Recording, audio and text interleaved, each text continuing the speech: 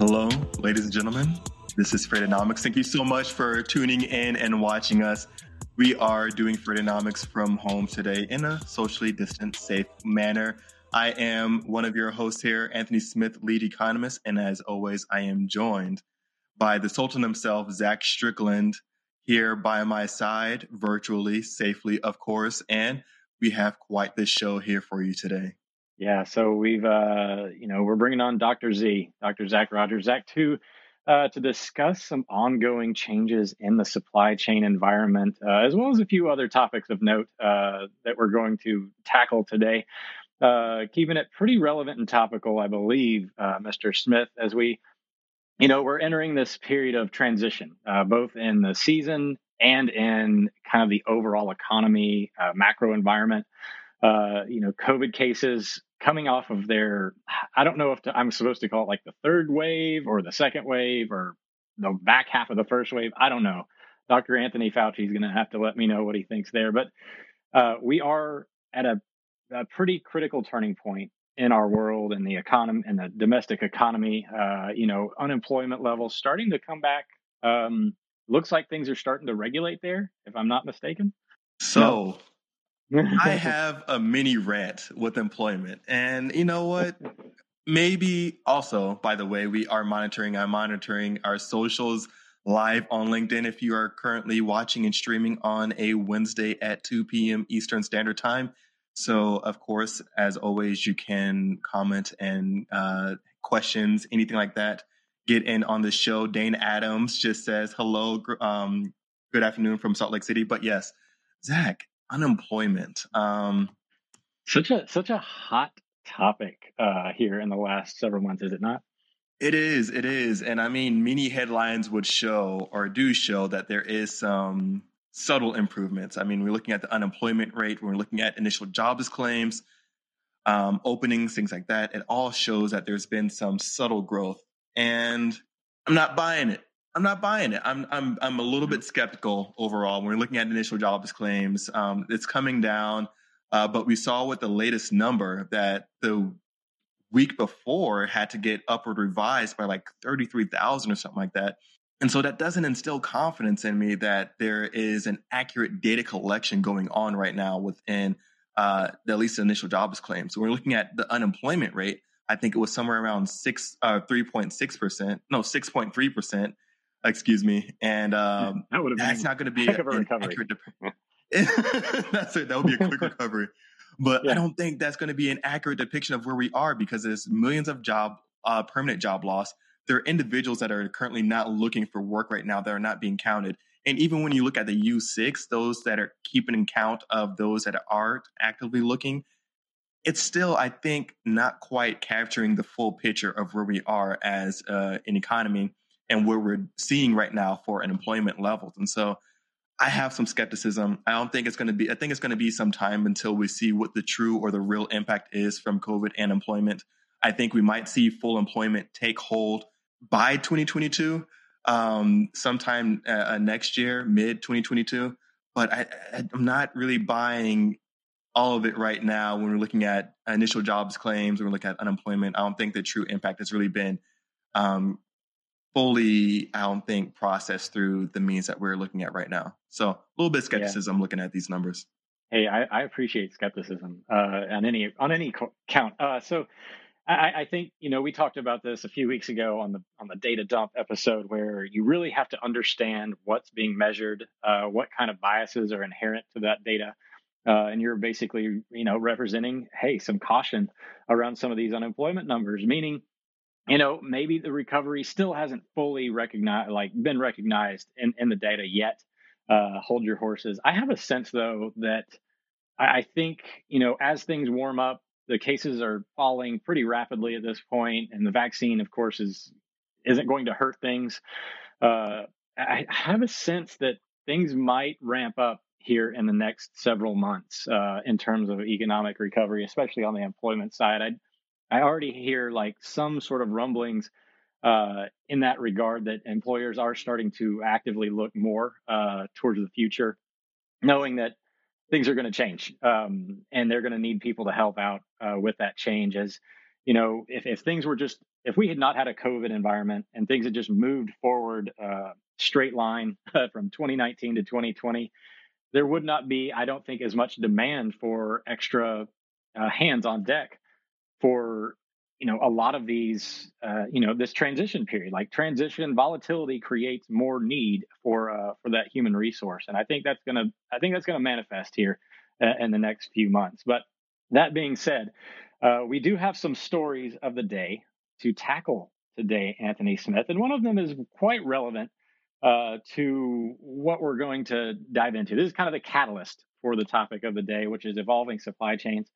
And this is a story that came out last week. We were actually going to do it on last week's show before we kind of got pushed there, but it's involving, companies' plans to reshore or nearshore or change shores in whatever manner you want to approach it there, basically changing where they're sourcing their products. 22% of them said they plan to reshore to the United States. So bring back some of that production from wherever it is. Obviously, a lot of it happening in China and Southeast Asia. But 24% in general say they plan to reshore to another country entirely. And Europe is actually one of the hot spots for that consideration due to, being, obviously, they have the population for it. They have the infrastructure for a lot of it. Now, can we seamlessly replace China as our industrial production arena? No, by any means. But the idea is that this is going to gradually, over time, and it got a Kickstarter from COVID, push a lot of that production to other places, which is going to have an inherent impact on the way that freight moves throughout the world, and of course, subsequently, the domestic United States.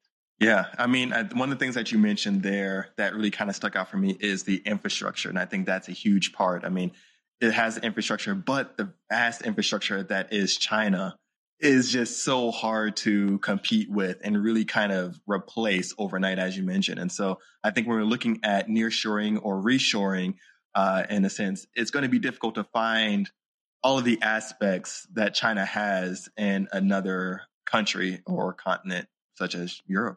Yeah. And I think one of the interesting aspects of this article, is the fact that this is more driven by customer expectations than it is necessarily a company wanting to find cheap labor, which is what initially created most of this sourcing, was the cheaper materials, cheap labor costs in China and Southeast Asia, making it a lot easier for companies to source things there. But I think we're growing up as a global economy, if you will, where a lot of the consumers are now not just wanting cheaper products or a cheaper option, but they want something that they want a wider range of, value versus price. And I should say quality versus price. And they just want more options, and they want, obviously, things faster and more reliably. And they're willing to pay along that curve for those items. So, I think that's what we're seeing the evolution of, is COVID's kind of pushed that down the road a lot more. E-commerce becoming a huge factor in all this. But that being said, probably the biggest stories in the transportation sector, and we don't have a specific story other than several Nick Austin articles on freightwaves.com, but the weather disruptions here over the last several weeks have continued to create this additional layer of tightness in the truckload market. We had the nor'easter at the end of January that hit the northeastern sector. Huge population center, a lot of consumption activity there, but also a lot of freight goes into that area of the country, as well as a big, huge hub of distribution. And that created this little bubble that had, it lasted for about a week and a half or so up there, and then it kind of receded. So tender rejection rates came down, spot rates came down. And then on its heels, about a week later, we have this huge, and I know our friends in Texas are still feeling this, as we have yet another system pushing through the middle of the country, again, in an area that's not necessarily used to dealing with this type of weather, over Arkansas and Texas and, Western Tennessee. And even into areas like Indianapolis and, Ohio, where they do see a lot of snow, they're getting a lot more snow on top of snow. And that has kind of extended this tight environment that we thought we were on kind of this downhill pattern. We were seeing rejection rates slowly fall. We peaked out around 28% around Christmas. They had quickly dropped to about 24, 23% over the 2 weeks following. And then throughout January, we kind of just gradually drew down on that until these winter systems hit. And now tender rejection rates, after going down below 21% for the first time since August, jumped back up. And we see it on the truckstop.com rates as well. The spot rates going up as Dallas, St. Louis, Memphis, and areas of the Midwest see capacity tighten. And again, this has downstream effects throughout the United States as these carrier networks get disrupted. That's right. And I am going to give some attention to our LinkedIn comment section right now. Just giving everyone a quick shout out. I'm looking through it now. Seems to be quite a few jokes about the lovely flowers behind me right now. Tim Dooner saying, wow, what lovely flowers. T. McKinney saying, good afternoon from Texas. Hope you're staying warm, T. We have Nathan Connor saying, good day from Oxford, Ohio. Tim Dooner saying, have you ever microwaved a rose? I haven't. And it's actually a fun fact that the roses aren't the decoration, the stove is. I don't really do that much cooking overall, so it's not going to burn. We have Matthew Fink saying, nice post from Jason Miller today, noting retail sales indeed were not up as reported, just less bad, and a seasonal dip in that drop, saying, is it the same for unemployment? Also, is it a possibility that we never get back to pre-COVID unemployment numbers? I think that's definitely a possibility. I think we'll for sure see a shift. And I think there's going to be a permanent change. I mean, for those that are, within certain sectors of hospitality, of course, is going to come back online eventually, but we're going to see permanent change in certain industries that weren't prevalent before COVID. I think one of those industries, of course, is going to be within the supply chain. We're looking at logistics, of course. We're looking at warehousing. We're looking at e-commerce. Of course, that's going to be an area of permanent change. But I think definitely the workplace has been kind of restructured when we're looking at what's going on with any type of remote lifestyle or remote working environments. If it can be done at home, will it be done at home? We have Tim Dooner saying Anthony Cupid Smith. I kind of like the ring of that. And we have Carol Curtin saying moving sources from China is one thing we have learned from 2020. We need more diversification. And I think that's right. I mean, when we get too dependent on one area, one region for really being our main source, they hold all the power over our, not just one segment of our economy, but any other segments that are adjacent to it that seeps into it. And so diversification under sources of manufacturing and any kind of sources of product, I think is going to be a good thing and a positive thing when we're looking at improvements throughout the domestic economy. So I'm right there with you, Carol. I appreciate that one. But that is our comment section update. And keep those numbers coming. Yeah, on the thank you obviously for all those comments. We love to hear from you, especially those out in the field, doing all the work. And so you're talking about unemployment. Now, the last story of the day before we bring on Dr. Zach Rogers basically comes from the Wall Street Journal, just the logistics update. So the FMCSA records over 56,000 drug and alcohol clearinghouse violations this year. And they resulted in 45,000 drivers losing their jobs, and 34,000 of those have not yet been cleared to drive again. So effectively removing approximately 1.1% of the driver pool. And I kind of had a feeling this might be the case, when they announced the Drug and Alcohol Clearinghouse having this level of impact. I actually think it's kind of muted from what I expected to happen, mainly because we have this, overriding kind of movement towards legalizing marijuana. And marijuana is a unique drug of sorts. It stays in the system, it stays in the body. There's varying opinions on how dangerous it is to use, or how impaired you are when you use it. And it's just easier in general for people just to kind of push it all over into the same space, because it's very difficult to manage. And I think this is going to be a tremendous headwind for carriers here in the near future. And right now, it already is. But I think it's going to continue and persist, and it's going to siphon a lot of these driver jobs into other areas that are a little bit more forgiving of its usage. Yeah, and that's the other thing, right, Zach? I mean, when you're looking at the usage of some of these drugs, marijuana seems to be the one that is more commonly used, but it stays in the system longer. But I mean, if there's any kind of federal mandate put in place, we've seen it happen in Canada. We're seeing it popping up in different states.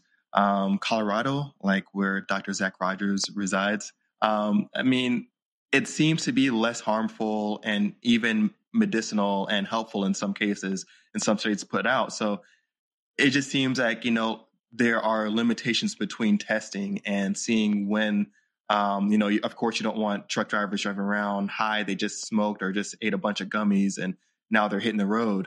But there is something for trying to test at that time. That's will be a little bit more pricey, right? A little bit more expensive to see when the last consumption was. Is that right? Yeah. So I actually asked my old HR person about this, because this was back when I was, a few years ago, at a company where we had drivers, and I kind of just knew inherently that this would be a thing as some of these states legalized the use of it. What our policy would be. I think it would obviously push people in a direction or another over whether or not they were going to stay employed. And she basically laid it out in a very simple manner. It's like, listen, do you want a driver behind the wheel that tests positive for marijuana use? You don't know if they did it while they were driving or while they were at home. The easiest way to deal with it is simply just make it completely, you can't use this while you are employed at this company. And it was really, really hard for me to argue that why would it be illegal to do this, at your work if it's legal for you to do it, out. And she's like, well, alcohol is not legal for you to do it at the job.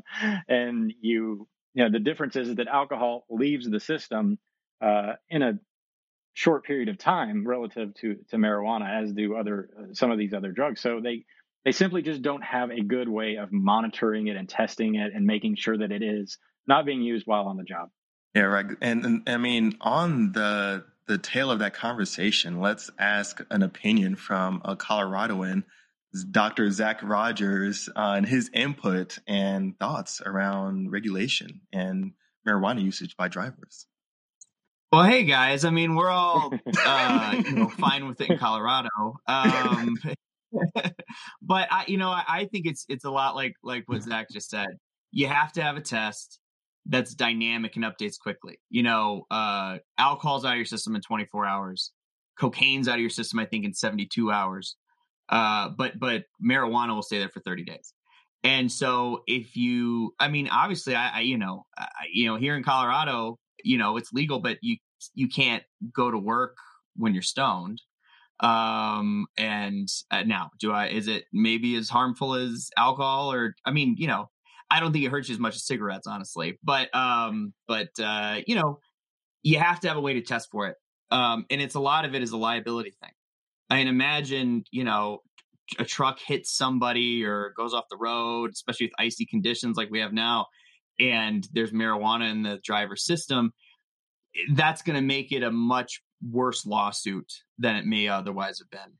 And so companies have to protect themselves.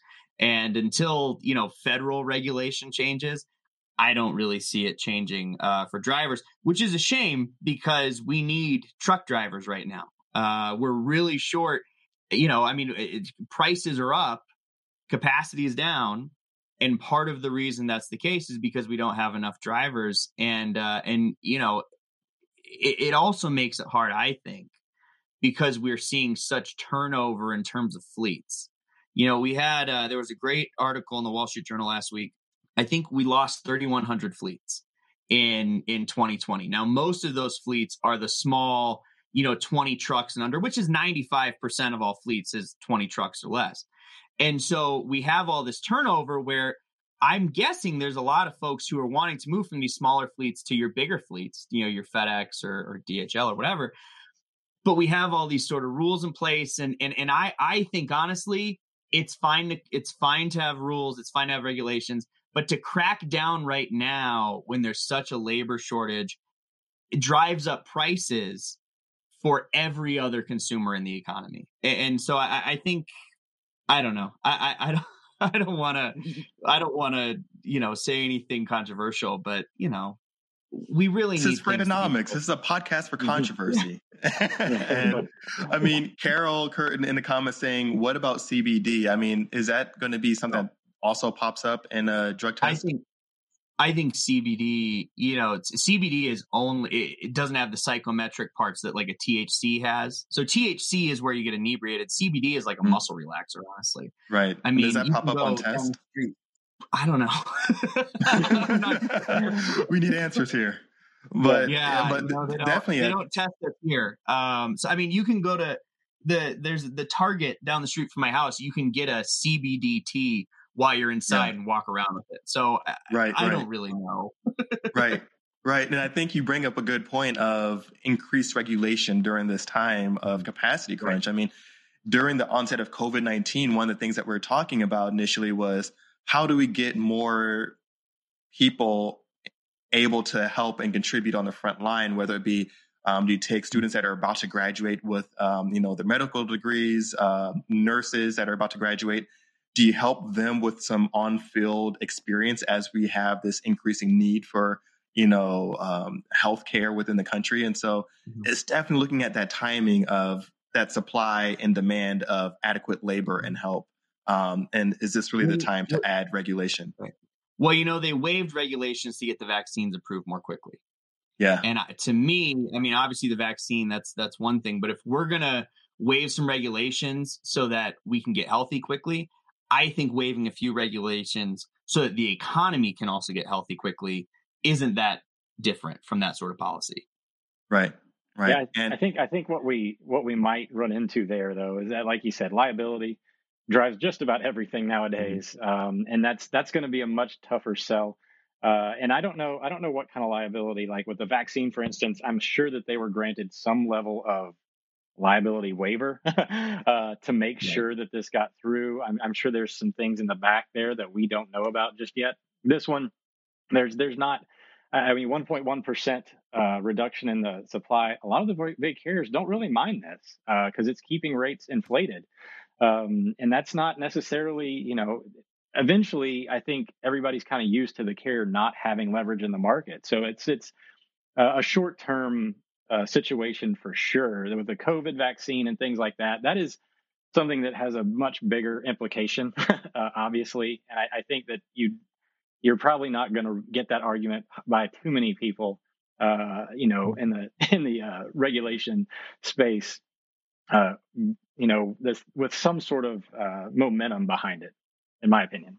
And to tie up this subject here, we get Carol Curtin saying that it does pop up as a positive for CBD, but Dr. Zach Rogers, I mean, we only have a few minutes here left, and we always want that update on what's going on with the Logistics Managers Index. I know it was a slight upward movement slightly this month. Is that correct?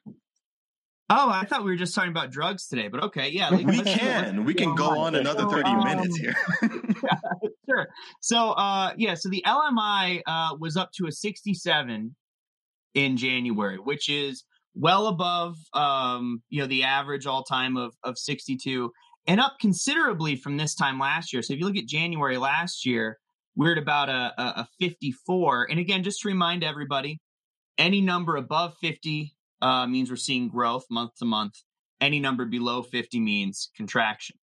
Now, a lot of this growth we're seeing right now is driven by inventory levels. So inventory right now was growing at 62 in January, which doesn't seem huge until you compare it to a normal January. So normally inventory is fairly slow in January. Last year at this time, it was a 53, 54. But a couple things happened. So one, we were in such a hole from earlier in the pandemic that essentially we didn't slow down for Chinese Lunar New Year, which happened last week. And so production has sort of kept going, which has led to a real bottleneck at a lot of the ports. I checked the port of Los Angeles today, and there was 17 ships sitting in the port waiting to be unloaded, plus then a few more that are outside of it. And if you look year over year, February is going to be almost double in terms of containers that just moving through the port of LA from 2019. And the backlog is getting so slow that we now have stuff being routed to Oakland, Seattle, Savannah, and really supply chains right now are clogged. There's so much inventory sitting in there. I would almost compare it to like, it's like when you have to do the dishes, and Anthony, we just found out, doesn't cook. So Zach, this analogy is for you. So it's like when you have to do the dishes and your sink is already so full of dirty dishes that you don't have any room to clean anything. It's like, I'm just going to, the water will overflow the second you turn it on. That's what supply chains are right now. They're so clogged up. It's hard to get anything really, really moving through because the slowness at U.S. ports is creating slowness at Chinese ports. So now they're off track on the back end because empty containers are slow getting back. You add on to that the outbreak in Dalian in China, and so river traffic going north to south being where a lot of the ports are, is also stopped up. American supply chains are getting it from both sides, essentially, where we have this huge consumer demand. The consumer demand is what I would call indissoluble. It was up 5.3% in January, when normally it would be down. And we're slow in both the inbound ports on the U.S. side and the outbound ports on the Chinese side. And basically, supply chains are just constipated right now. So capacity is low, prices are up, and it's going to be a while until we can really get things moving at the rate that we need them to go. So are you seeing any kind of changes in some of these companies' supply chain? Like how quickly are they able to even change? Or are they changing at this point? They talk about it, but I don't know if there's any real changes happening. Right. So transportation, you can ramp up more quickly. And we are seeing huge numbers of fleets being built right now. We're not seeing that same infrastructure, though. I mean, a port is hard to expand. Warehouses are hard to expand. We ask always respondents, hey, over the next 12 months, what's going to happen? And so when we asked them about transportation capacity, they said, yeah, it'll grow at about a 62%, a 62-point clip. So we'll add significant amount of trucks over the next 12 months. Warehouses, 51, which basically means they're going to stay the same. And that's reflected in the prediction that warehouse price will be up at an 83-point rate. Okay, so we're going to see steep growth in infrastructure costs, if you think about capital infrastructure like warehousing. And it's because we just can't keep up. We're so far in the hole in terms of the infrastructure we need. E-commerce grew 3 years and 9 months, basically. And it's going to take us, I think, probably at least 3 years to catch up. And that seems to be what our respondents are saying as well. So, we can try to reshore like you guys were talking about earlier. I think it's probably more likely to be nearshoring given sort of the climate in the U.S. But that stuff takes time. And in the moment, basically, they always say you go to war with the army from the last war. And that's sort of what's happening right now. We're trying to deal with today's logistics problems with a pre-COVID logistics infrastructure. And it's just going to take a long time for us to catch up to where we need to be. Zach, we are running up on time here, but want to close it with one question, because one of the things you alluded to is expectations and the future. And I'm always interested to know what your respondents said for future expectations with the LMI. Right. So future LMI is at a 68.5. So big growth across the board. 81 for inventory price, 79.9 transportation price, 83, like we said already, for warehousing price. And it's interesting if you look at the split between upstream and downstream respondents.